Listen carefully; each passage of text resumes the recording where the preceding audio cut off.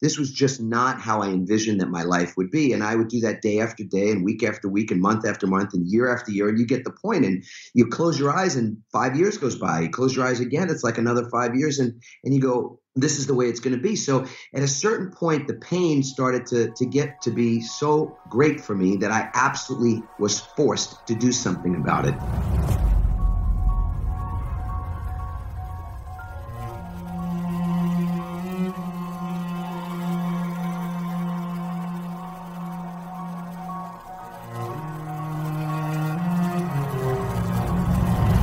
The average CEO reads 60 books per year, and many attribute their success to this habit of constant learning. This is the difference between those who actualize and those who fail. This automation of their learning, this 1% better every day.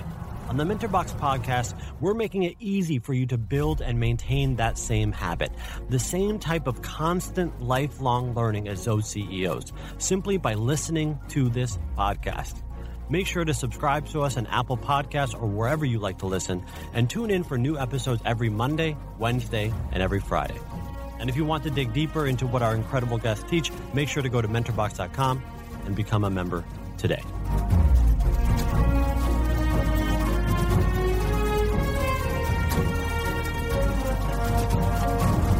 Hello, hello, hello, and welcome to the MentorBox podcast. I'm your host, Tyler Lay, content coordinator, and today I'm joined by Adam Markel, author, speaker, and many other things. He wrote the book Pivot, The Art and Science of Reinventing Your Career and Life.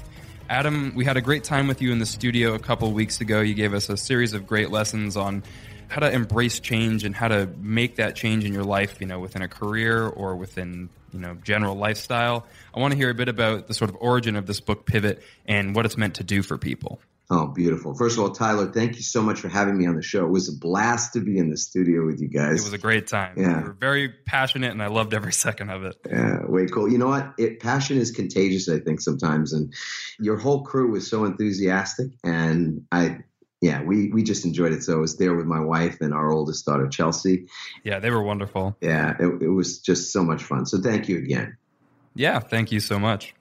So Pivot, the art and science, I love that, by the way, art and science of reinventing your career and life. What you told me the origin story of this book in the studio. I'd love if our listeners could hear it as well, and just ultimately what it's supposed to give to people when they read it. Yeah, way cool.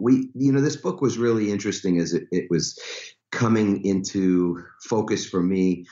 It was born out of pain. I don't know how else to say it. I was, and I think some people can probably relate to this. I was not feeling great about my life for a period of time. I was waking up in the morning with this feeling that something was wrong. And it wasn't just in the morning, but that was the time when it was sort of the most profound for me, because I was getting up early like a lot of people do. It was dark out. My wife was sleeping. She didn't have to get up just yet for the kids. The kids were sleeping, and I was up alone, and I put my feet on the floor, and the first feelings I had were kind of dread. They were this inside feeling as though something was wrong, that I couldn't quite put my finger on it.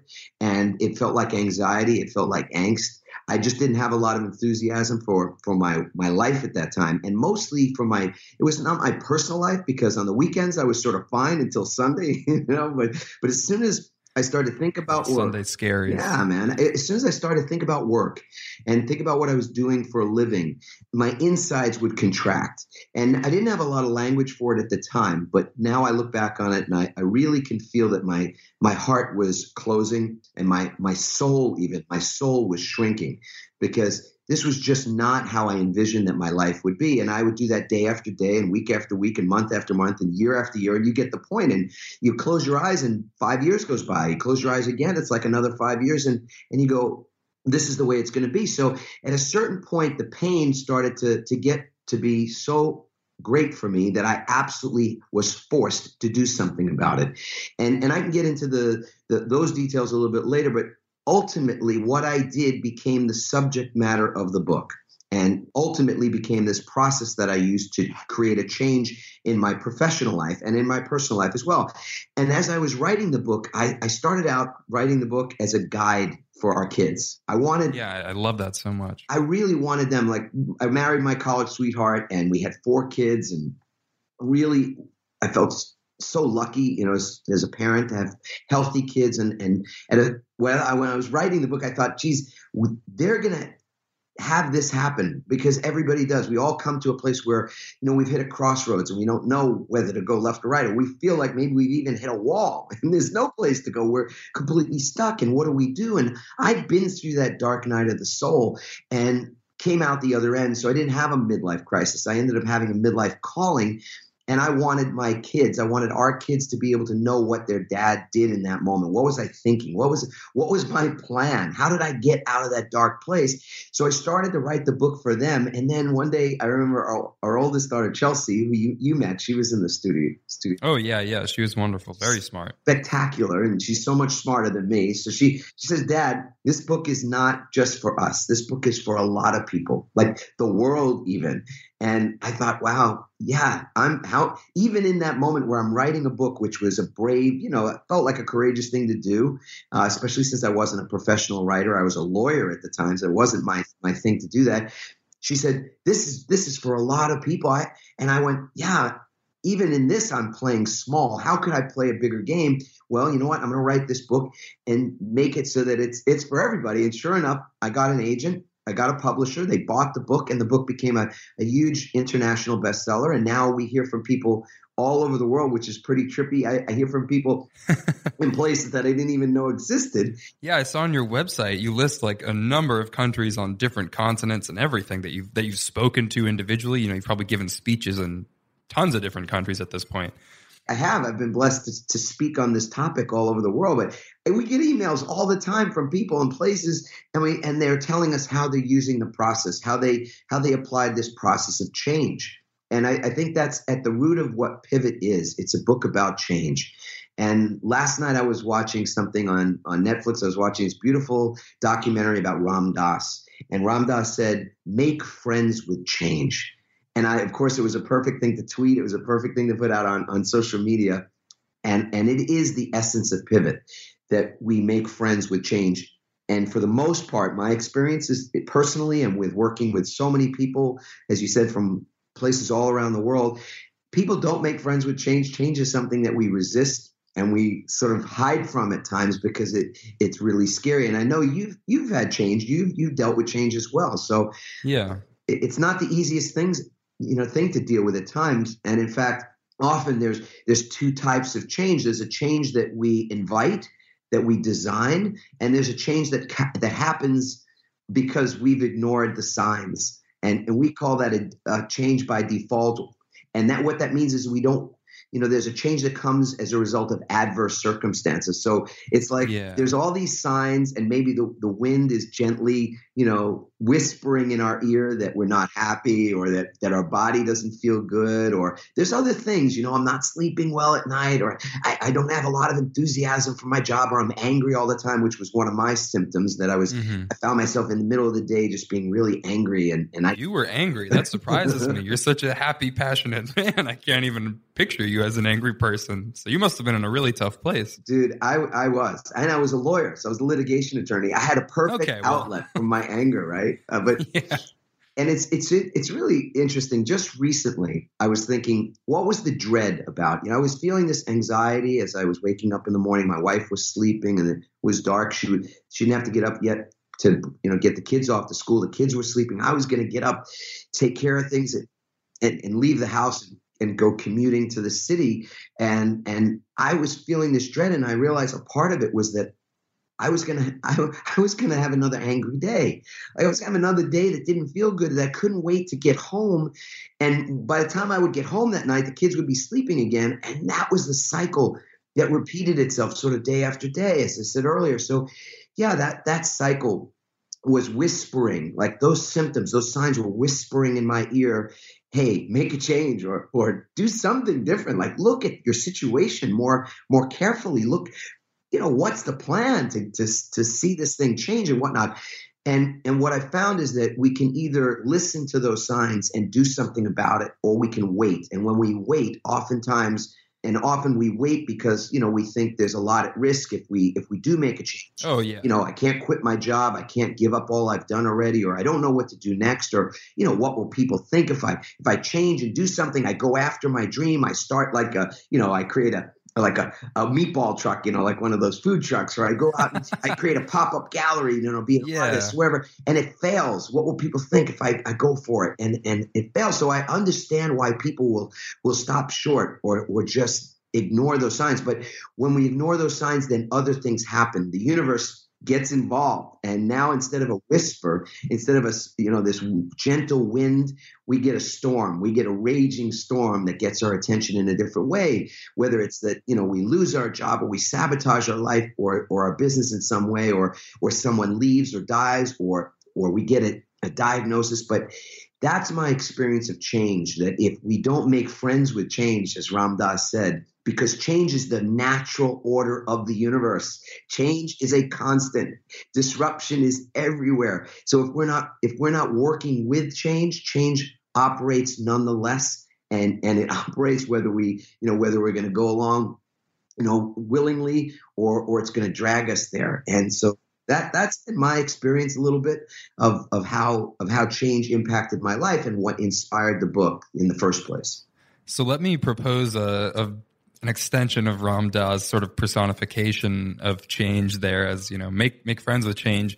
I guess the way I would think of it is I had a very similar experience to yours. I would guess not as severe because I'm much younger and I don't have, quite a family established, and I was only working for about 2.5, 3 years at my previous job before Mentor Box. But I had that sort of dread when I woke up, and I felt as if what I was doing was worth it because the company and the sort of institution within which I was working was a noble one. I respected sort of the ultimate why of what I was doing, even though my immediate efforts and my immediate job weren't fully satisfying me and caused a lot of that dread. And I guess ultimately what that makes me feel like is that change is sort of a bully. Change appears to me as something that it keeps you down because you're afraid of it. And I sort of rationalize, why, this is fine. Being a salesperson in this capacity is fine, even though I'm not fully enjoying it, because at the end of the day, I'm contributing to something that is much more important. And I endured bullying when I was in middle school way back in the day. And I always thought, this is fine, because at the end of the day, I'm at school for a different reason. And it's not just the social life. It's about academics and that sort of thing. But I realized that at the end of the day, there are many, many more options than just doing that one thing and just kind of being pinned down by, a bully or by, the prospect of change. The world is full of employment and money-making opportunities to sustain you, but also just ways to make change and to do work that you love and really value and appreciate. And I was just kind of held down as if I was being bullied by that prospect, because I figured, what, I'm fine. And then one day something adverse did happen to me, or more like within my company, that it was kind of an ethical quandary that just set me off and said, what, I got to do it. I freaked out a little bit and I said, I gotta make a change. And it was actually really liberating. And now that I'm thinking about it, now that you gave me this Ram Dass quote, I'm thinking it almost feels like the time when I realized, I had become friends with my middle school bully, because I sort of realized that person had insecurities of his own, or those people did. And we had a lot more in common than we ever thought in the first place. And after some mediating and things like that, things ended up fine. And we really figured out a happy place of change. But it was just that first step. It was that every day putting my feet down and saying, you know what, this sucks, but I'm just going to go do it again because of that higher purpose, that sort of larger end. And I think it's so inspirational that you're putting this out there in a more broad way to encourage people and, your children, but all people, to make this sort of change. Because I do think it's very intimidating to make, large scale change, as you've shown, and as I think so many people experience. Oh my goodness. I got it. First of all, Tyler, thank you for being vulnerable and sharing that. And I've been writing, I've been taking notes on what you're saying, because we could literally talk about this topic the way you've just framed it, in fact, for hours, because we've all experienced, well, I don't want to say we've all, but I think lots of people understand what bullying looks like. I mean, and we've either been bullied or been the bully or both. Yeah. And we understand what that's like. And change is intimidating. It is like a bully. I absolutely. And how we respond to it very much resembles the way we've responded to bullying in our lives. And I was bullied as a kid as well. And we do make up these stories like this is fine. It's not fine. There's nothing fine about it. Yeah. To do work that your heart isn't in is just flat out, it is deteriorating to your soul. It's deteriorating to your spirit. And there's absolutely no reason that we should have to tolerate it. In fact, again, I think many people reach that place in their life where they've got to make that decision for themselves, whether they're going to tolerate something that doesn't feel the way it should. And I think being held down by a bully doesn't feel good to anybody, and we all have to be empowered at a certain point to do something about it. And that's the thing that I think not everybody knows how many options they've got. There are limitless options. Oh my God, endless. For a livelihood, right? Didn't you find that to be the case once you finally woke up to that reality? Yeah, when I opened my mind to the different possibilities, I basically told myself, well, I'm from Massachusetts, as I've said on multiple podcasts, and you spent some time there as well. We can talk about that later. But I had lived in Massachusetts all my life, and when I finally told myself at my last job, I can't do this anymore, I said, but I can really do anything. Like there are so many things and so many places to go.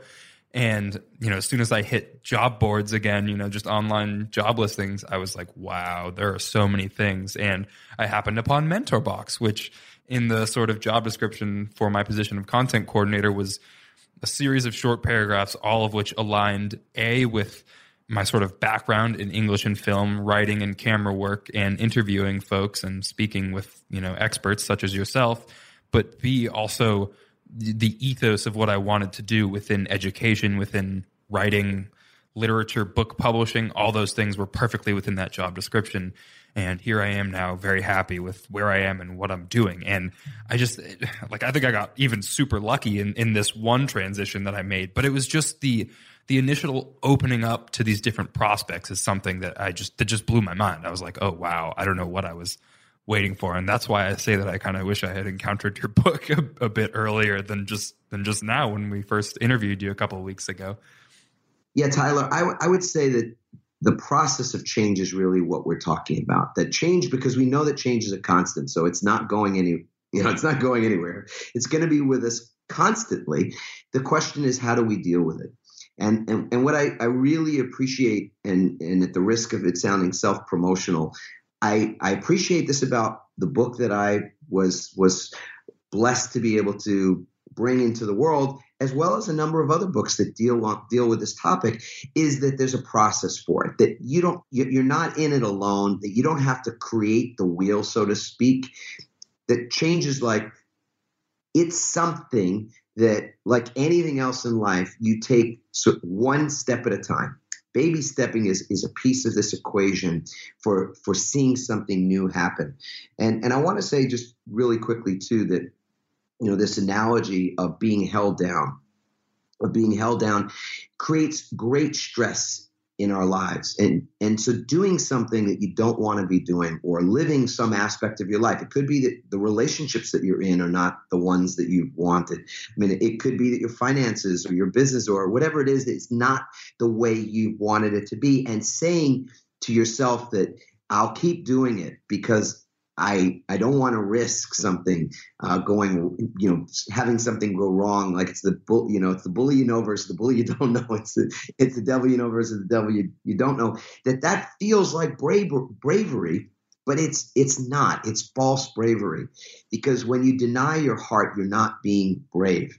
That keeping the brave face, or allowing yourself to just hold your breath, like keeping your analogy of being held down, like you're underwater, you're being submerged, and you're holding your breath and feeling like that's being courageous, is not the answer. In fact, all that does is create stress. And we know all the things about that have been written about stress and how stress kills. It creates dis-ease. it destroys, it sucks the joy out of our life. And that source of stress is this, in many ways, this feeling as though we're submerged, that we're being held down by something, some force, some power that's greater than us, and that we don't have control. And so what I think this concept of pivoting, this concept of utilizing change, of making change your friend, as Ram Dass said, what that does is it gives you a way to get to the surface, to get a breath, to not be submerged, or to not feel that out of controlness. I don't know if that's a word, but it is now. Yeah, we've just made that word up. It's a brand new word, out of controlness. That we don't feel that way, and that's not producing that stress and that cortisol in our bodies. And I think it's a big, big deal for a lot of people right now. Yeah, and I think you're right that we are kind of, focusing on the result and the possibility that change offers, and we're waxing poetic a bit here. I do want to talk about that process, and of course, your book is all about that, and we also don't want to give away too much because we want people to go and pick up the book. Everybody, pick up Pivot at a bookstore near you. I think it's important to address, or an Amazon near you. or an Amazon ebook, all that good stuff. So I'm thinking about the power of routine in particular. You do talk about this at many of your speeches that you give when you're speaking publicly. Routine is something that's important to you, and there's plenty of mention of that within the book. Just the sort of the language that you use when you mention putting your feet down every morning, and that feeling that you felt, the anger that you felt, that to me calls to mind a routine. And in this case, a negative one that you wanted to ultimately change. And then you also have that 21-day plan, I believe is what you call it within Pivot. And a lot of it is built around developing a routine. Is that right? It is. That's exactly, and I'm just thinking on what you're saying and the contrast between putting my feet down on the ground 10 years ago versus putting my feet down on the ground now. I mean, 10 years ago when I would put my feet down, I'd feel those feelings. And I had a lot to be grateful for at the time. So let me be clear about that. I was married to my college sweetheart. We're married now almost 29 years. We had 4 healthy kids. We had houses and cars and all these things to be grateful for. But yet I wasn't happy. I wasn't fulfilled. And when we're not fulfilled, we don't feel successful. Success without fulfillment feels like failure. And I felt like a failure then. And now when I put my feet down on the floor, I feel entirely different. And you're right. It's routine that we're talking about. So my habit, we're all creatures of habit, and many of our habits are subconscious habits. They're habits in our thinking more than they are anything else. They're thinking habits before they become doing habits. And so now my habits are different, but I don't call them habits anymore. Because I think of habits as things that are unconscious. And when we write about this in the book, we call them something different. We call them rituals. And I don't mean anything religious when I say ritual, but I do mean something that is sacred. Okay. And even spiritual, which you're calling routine, and that's totally cool as well. I think about these things as conscious practices. You could call them master habits, or you could call them rituals, which is what we do. And that's a way that we change things in our lives, and we change them in a sequential way, day by day, moment by moment. That's how things change for us. And so, yes, at the end of the book, we give people an actual 21-day plan, which is new routines, to use your word. We create new routines for 21 days that creates a massive opportunity for change, for positive change. So sorry to interrupt this conversation with Adam Markel, but I wanted to let you know where you can learn more about his pivot mindset. He shot a full workshop with us on his book and how he changed his personal and professional life. As usual, he did this exclusively for MentorBox. To access that and much, much more, be sure to visit mentorbox.com. Okay, back to the show. I could certainly share the one ritual that I start my day with now because it's a good contrast. It's a mirror image of the way I used to wake up and put my feet on the floor, and now it's different. So I still wake up. Let's put it that way. And step one. And Tyler, this is the piece that I don't want to overlook. This is not to be overlooked. Waking up is a big deal. As a metaphor, we get what that means. Our consciousness and our aliveness and awareness and all that. So we want to wake up clearly. And not everybody is actively practicing that or actively asking for that. So it's something to consider that you wake up. So it's the first step. It's literally the first step in this waking routine, this waking ritual, to wake up. And the other thing too that is not far from my thinking each day is that when I'm waking up and going, yes, I'm awake, there are people who are not going to wake up today. As I'm taking that deep breath, that first breath of the morning, there are people who are taking their last breath, who are breathing in and will not breathe out. That makes that moment special. That makes that moment sacred. When I realize that, I have that realization every morning that death is, that it's not far. It's never far. And that's not morbid. That's a beautiful reality that only adds more juice to that moment for me. And I'm grateful in that moment. The juice I feel waking is gratitude for being awake, being alive, for taking a deep breath. And I, if this inspires people, great. I'm not saying it for inspiration. I'm not saying it for motivation. This is a reality. And I want to be real and pragmatic. I spent 18 years as a lawyer, so that's still a part of my DNA, to be practical, to do things that are usable in my life. And so, yes, I am grateful for that breath. That's step number 2. And the third step is actually saying something. And I'm programming. There's no question that I started out saying this to program my mind, to program my subconscious even with an intention for myself. And I say these words out loud, and I say them 3 times. In that first 10, 15 seconds of waking, I say these words. I say, I love my life. I love my life. I love my life. And that's how I wake up every day. And I've had the blessing to share that morning ritual with many, many people all around the world. And what I've gotten back from folks, it's almost like case studies of people who started to adopt this practice, this conscious practice each day initially for 21 days. And then all of a sudden it's like, well, it's 21 weeks and it's 21 months and it's 20, and someday, not yet, but someday it'll be 21 years. And it has changed my life. It has transformed so many other people's lives. And that's why it's a wonderful small step in the direction of changing your life to what it is you want. And then obviously, we go through the whole process of pivoting in career and other areas, but that's a routine I hope will be helpful to people because it's so easy to do.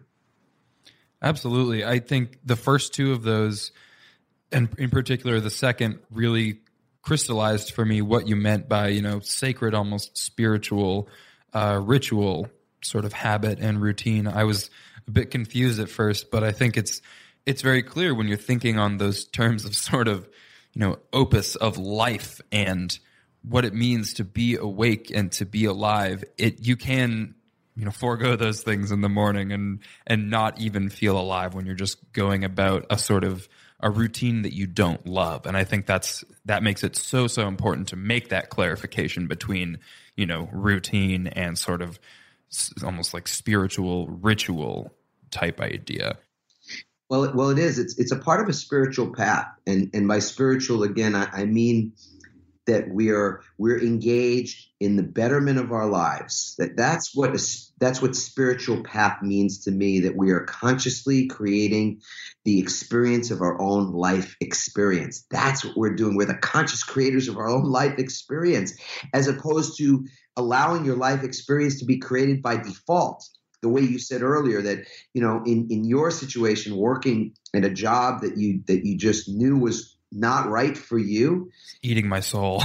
Yeah, exactly. And almost waiting for something adverse to happen. And it will always, when change is meant to happen, it will happen with our permission, with our consent, or it'll happen without. And that's why, people will self-sabotage, or their business will just go bust for no reason that you can explain, or their job will be lost, or their health will go south, or a relationship will go bad. I mean, it's because we've ignored the signs that are on the wall that say, hey, it's time for a change. It's time for something small or not so small to be altered in some way. And I think it's really important to be conscious of that. And you mentioned when we were talking before, we actually started up the call, that some of this stemmed from your experience vacationing even. So you spent some time in Massachusetts, and I want to address this because as I said, I'm from there.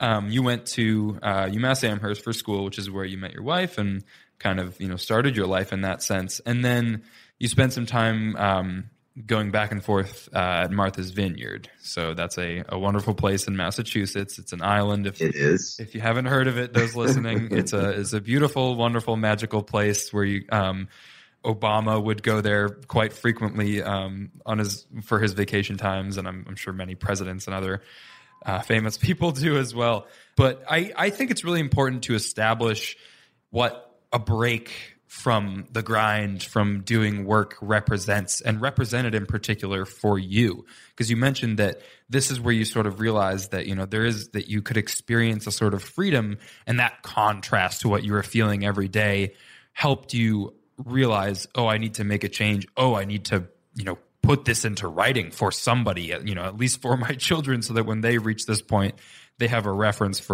as where they can go. And then it grew from there. Is that right? That, that sort of vacation gave you a bit of an idea as to where you were going? It did. It was a place to nurture myself and cultivate some of these new ideas. And I want to just circle back to, we're talking about routines, we're talking about rituals and how important that is in the pivot process. And so there's literally a process for change, and that's what we outline, or what we wrote about and used a lot of case studies to prove in the book. But there's also something else that's really important, and that's resilience. And you probably remember that from the book as well, that we talk about how important it is that we have rituals for resilience, that there's actually a process for creating resilience in our lives. And our ability to bounce back, to recover from setbacks is so important, to recover from just on a daily basis. In fact, there's a great Harvard Business Review article where they studied and compared high-performing athletes, the best athletes in the world, the ones that have won gold medals in the Olympics and have also been at the top of the professional side of things, and compared those folks to business executives and entrepreneurs and even employees. And they found that there was something really in common between those high-performing athletes. And the common denominator was this recovery, this rituals for recovery, rituals that helped these athletes to recover more quickly. So in between points, like in a tennis match, the best athletes in the world are able to bring their heart rate back down to resting. They can get into almost a resting state in between points or in between games. And then they started to look at people in business and found that one of the biggest things that determined whether you'd be successful, get to the higher levels in senior management or become a CEO or become a successful entrepreneur, was whether or not you were able to recover from setback quickly. You were able to get back up even stronger than you were before. And they found that the one thing that would lead to higher performance was not being able to work more hours. It wasn't being able to multitask, as we all do that. We all work really long days and all that kind of thing. It was actually making time for recovery. And that really, really hit me hard, because we had written the book before the article had come out. And that was the thing that we found, was that you have to take care of yourself, that self-care and a ritual and routines for self-care, even if it means just 20 minutes a day that you take a walk, because the health benefits of just walking 20 minutes are profound. The endorphins and the oxytocin that's produced from just a 20-minute walk out in nature, or walk even around the block in the city. Those things are incredible. Going for a massage, or meditating, or reading something you love, reading a spiritual book, or reading poetry, or getting a hug, whatever it is. That these are things that help people to recover and come back stronger than they were before. So going to Martha's Vineyard, which, as you said, it's been a kind of a storied place. The Kennedys used to go there, and it's this wonderful, beautiful, this place in nature. And we started to go to that island. And I remember feeling when I was on the ferry, because we take the ferry boat over to the island, and I could feel myself returning, like my true self. I could feel my heart opening, and my soul would feel replenished as we just literally got on the ferry and started heading over, and I could feel that. And I would tell that to my wife. I'd be like, this feels so incredible. What is this? What am I, and eventually what I realized was that there was a big disconnect between that feeling, the feeling I had when we were there, and the feeling that I had in those mornings and during the days when I was working in a job and was really spending so much of my life energy doing something that wasn't my higher purpose, my higher calling. It wasn't what I wanted to be doing, but I was doing it out of, obligation and all the usual things that we do, pay the bills and take care of family obligations, etc. And when I noticed that there was that huge gap and that big disconnect, it had me thinking. It was a catalyst for me to think that there was something better and something more for me. And so we went to that island, and it became the way that I knew for sure that putting my feet on the floor and feeling the way I was feeling was not going to be my lot in life forever. I'm seeing a distinction here between, I guess I would call it macro and micro ritual almost. So it seems like this vacation, this really getting away and kind of creating an entirely different perspective from what you were dealing with, that sort of pure blissful happiness with that sort of angry morning ritual, that really was a part of the catalyst to what you're talking about. Do you think that you've talked about how important it is to be able to recover, and especially in that immediate sense for the most successful athletes and business folks, the recovery after, some adverse event or a difficult, bit of work or whatever it is keenly important to being in that highest echelon. But do you think that there's also a place for that macro ritual, that real more systemic, almost getting away from things like a vacation, or just, a full sort of a set of principles by which you live that involve your specific actions over longer periods of time? Like you have the 21-day plan, that offers things immediately each day. But do you think that there are larger scale things that you practice or that people can practice to either encourage change as it did for you or keep you in a happy mindset? Well, there's so many loops that you've opened up there. I so love that, Tyler. It's a great question. And I'm a bothist, okay? I'm going to say that again. I'm a bothist. So it's... Okay. I'm making up words today. I love it. We're coining all kinds of terms. We are, right? It's macro and it's micro. And here's the thing about this recovery, and I'm going to share the 3 steps that we use to the resilience ritual. So we or the resilience practice, and I'll share that in just a second. But the thing here is this: recovery is something that's vital. We have to take care of ourselves. Self-care is so important in the process of whatever it is that you want to be great at. So, I hear a lot of people expounding this idea that you've got to work your tail off from 7 p.m. to 1 a.m. And you do that every day after your job, and you just run yourself at that pace of never quitting and never relenting and just whatever you've got in the tank, you're going to expend. Whatever you've got, you leave it on the field. And you know what? There's some truth to that, because I'm a believer in tenacity. I'm a believer in hard work, but I'm not a believer in making work hard.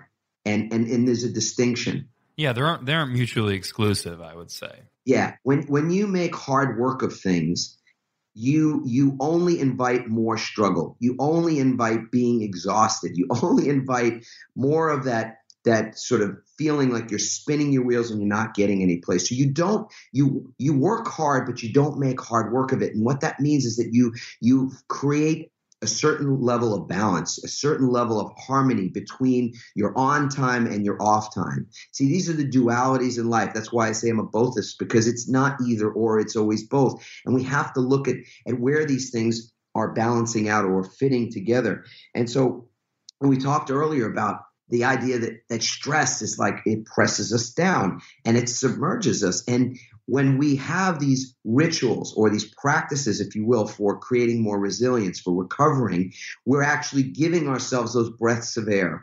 We're allowing ourselves to come to the surface. And that's what makes all the difference, meaning we've got to be able to give ourselves space and time for thinking and for feeling. And so going to Martha's Vineyard, to use that analogy of it being a macro, yeah, we went away. We took vacation. I know people who don't take vacations. I know people who haven't taken vacations in years. And they think that they're more productive. They think they can't afford to take a vacation. They think that when they've gone away on vacation, they come back and everything's a mess. Yeah, you know what? Yeah, of course, we've all understood, experienced that as well. But when you're away, whether it's for a day, whether it's for a weekend, whether it's for a week or a month or whatever it might be, you're giving yourself a time, a space in which to think, in which to feel. And that's when more clarity comes. I think so many people are doing what they're doing and continue to do it because they lack clarity. They lack a clear direction and even a plan for what to do next. So they keep doing the same thing over and over and thinking somehow they're going to get a different result. And we know, I think it was Einstein said that that's the definition of insanity, but we're many of us insane. And that produces great stress in our lives. So 3 things that I want people to remember when it comes to resilience. One is that when we look at our situations, we've got to frame them. We got to put them in a frame that's going to make sense to our higher self. And that means not so much positive thinking versus, negative thinking. This is about power thinking. And powerful thinking means that we go to our higher self. We go to that place inside of us that is a guide. And why I go on vacations and why I take 20-minute walks or longer walks, etc., and why I meditate is so that I can go to my guide.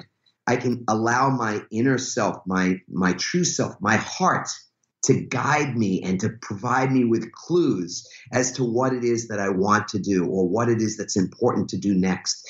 So this idea that, something's happened or something's going on in your life and you don't love it, you've got to go to your guide and frame it in a way that's powerful, as in not what's wrong, but what's right, not what sucks, but what's the creative opportunity in this moment? So the first step is to frame something in an empowering way. The second step is to actually extract the nugget, the golden, you've got a mind for the golden nugget of wisdom, of learning that came from the situation that you're either in or the one that you're still thinking about.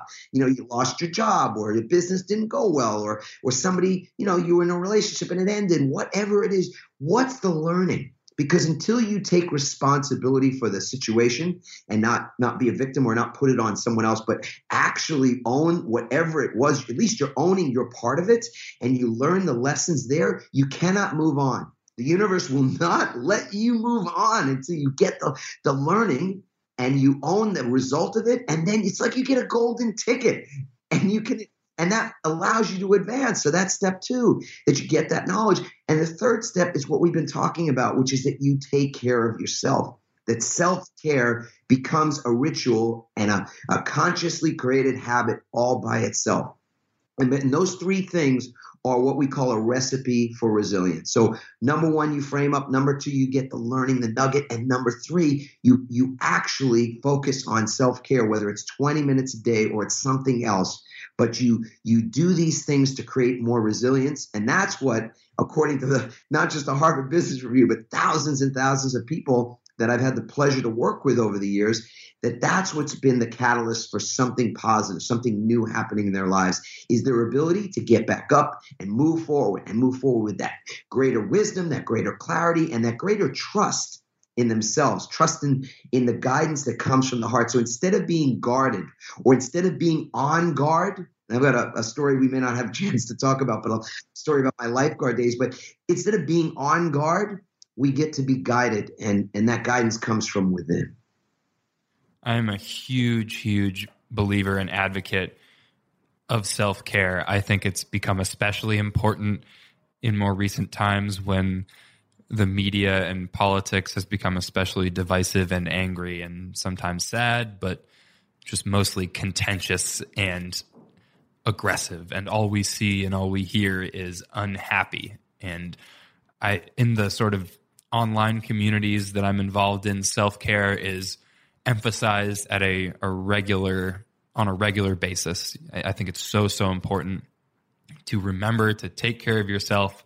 And I think that's an important part of finding your guide, is taking care of yourself reminds you what feeling good is, and your guide must come from that place of good feeling. Would you agree? I couldn't agree more. Take care of your guide. That's the tweetable right there, buddy. Perfect. Seriously. Well, I guess we can leave it at that. Everybody, self-care, self-care, self-care. It's so important. You know what? I want to pepper one thing. Can I plus what you just said for a second? Absolutely. Go ahead. Thank you, brother. Self-care is so important to me because it helps us to understand something that we've often forgotten, and maybe we feel like we've never known this, but we did. We knew it when we were children, and that's self-love. And I don't want to sort of digress into that, but it is because it's a show and it's 100 shows all by itself, that the most important thing is that we learn how to love ourselves unconditionally, because we cannot love anyone else any better than we love ourselves. So what I really appreciate about self-care is it's retraining us to love ourselves and love ourselves unconditionally. You know, even when we screw up, make mistakes, when we don't like what we've done or we're ashamed of something, it doesn't mean we shouldn't love ourselves unconditionally. And self-care is a way to retrain that self-love. And all of that leads us to when we are caring for ourselves and loving ourselves, we trust ourselves. And when we trust ourselves, we're confident, when other people can feel it and other people trust us. And you can see just how those dominoes start to tip. And all of a sudden, your life is quite different. Like I wake up in the morning now and I put my feet on the floor and I say, I love my life. I don't have any dread about the day. And it is the result of what we're talking about, these dominoes that just, you start with one small one and it tips. And self-care is a small domino to tip a lot of bigger ones along the way. Mm-hmm. Yeah, it's positive energy out into the world. That's such a beautiful message. And thank you so much for sharing it with me and for all of our listeners as well. Everybody, if you want to learn more about Adam Markel's incredibly positive message and how to pivot successfully and find that happy place, that place of self-love and self-care, pick up the book, Amazon, any bookstores near you. It's a great read. Before we leave, Adam, I just want to ask if you have any calls to action for those that are listening, if they're seeking to pivot themselves or find out if they're in a pivotal moment. Yeah, that's a good word right there, right? Pivotable. Say that 3 times fast, right? Yeah. Absolutely. I mean, I always think that wherever we're at, we're in the perfect place to be moving forward from here. And a lot of times we get folks that want to understand better what the process is like and where they might be in the process. So we've got a gift for folks that are curious, and they can go to startmypivot.com, and they can download a free Kickstart guide. There's nothing to sell there. It's just the Kickstart guide and 6 questions, as well as some of those rituals that we were talking about. So we know the 21-day plan is at the end of the book, and we've given some rituals, some things that I do as part of this free Kickstart guide. So it doesn't replace the book, but it's definitely a great place to begin. And they can even do it right now and have it in their hands in, sort of 5 seconds.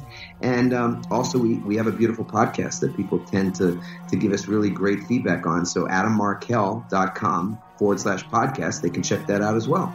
Adam, thank you so much for joining us. Hopefully we will cross paths again and have more conversations like this. Thank you so much. Tyler, you're an awesome dude. A pleasure to spend time with you. And thanks for having me on the show today. Oh, well, thank you so much. And everybody else, thanks for tuning in. We'll see you on the next episode.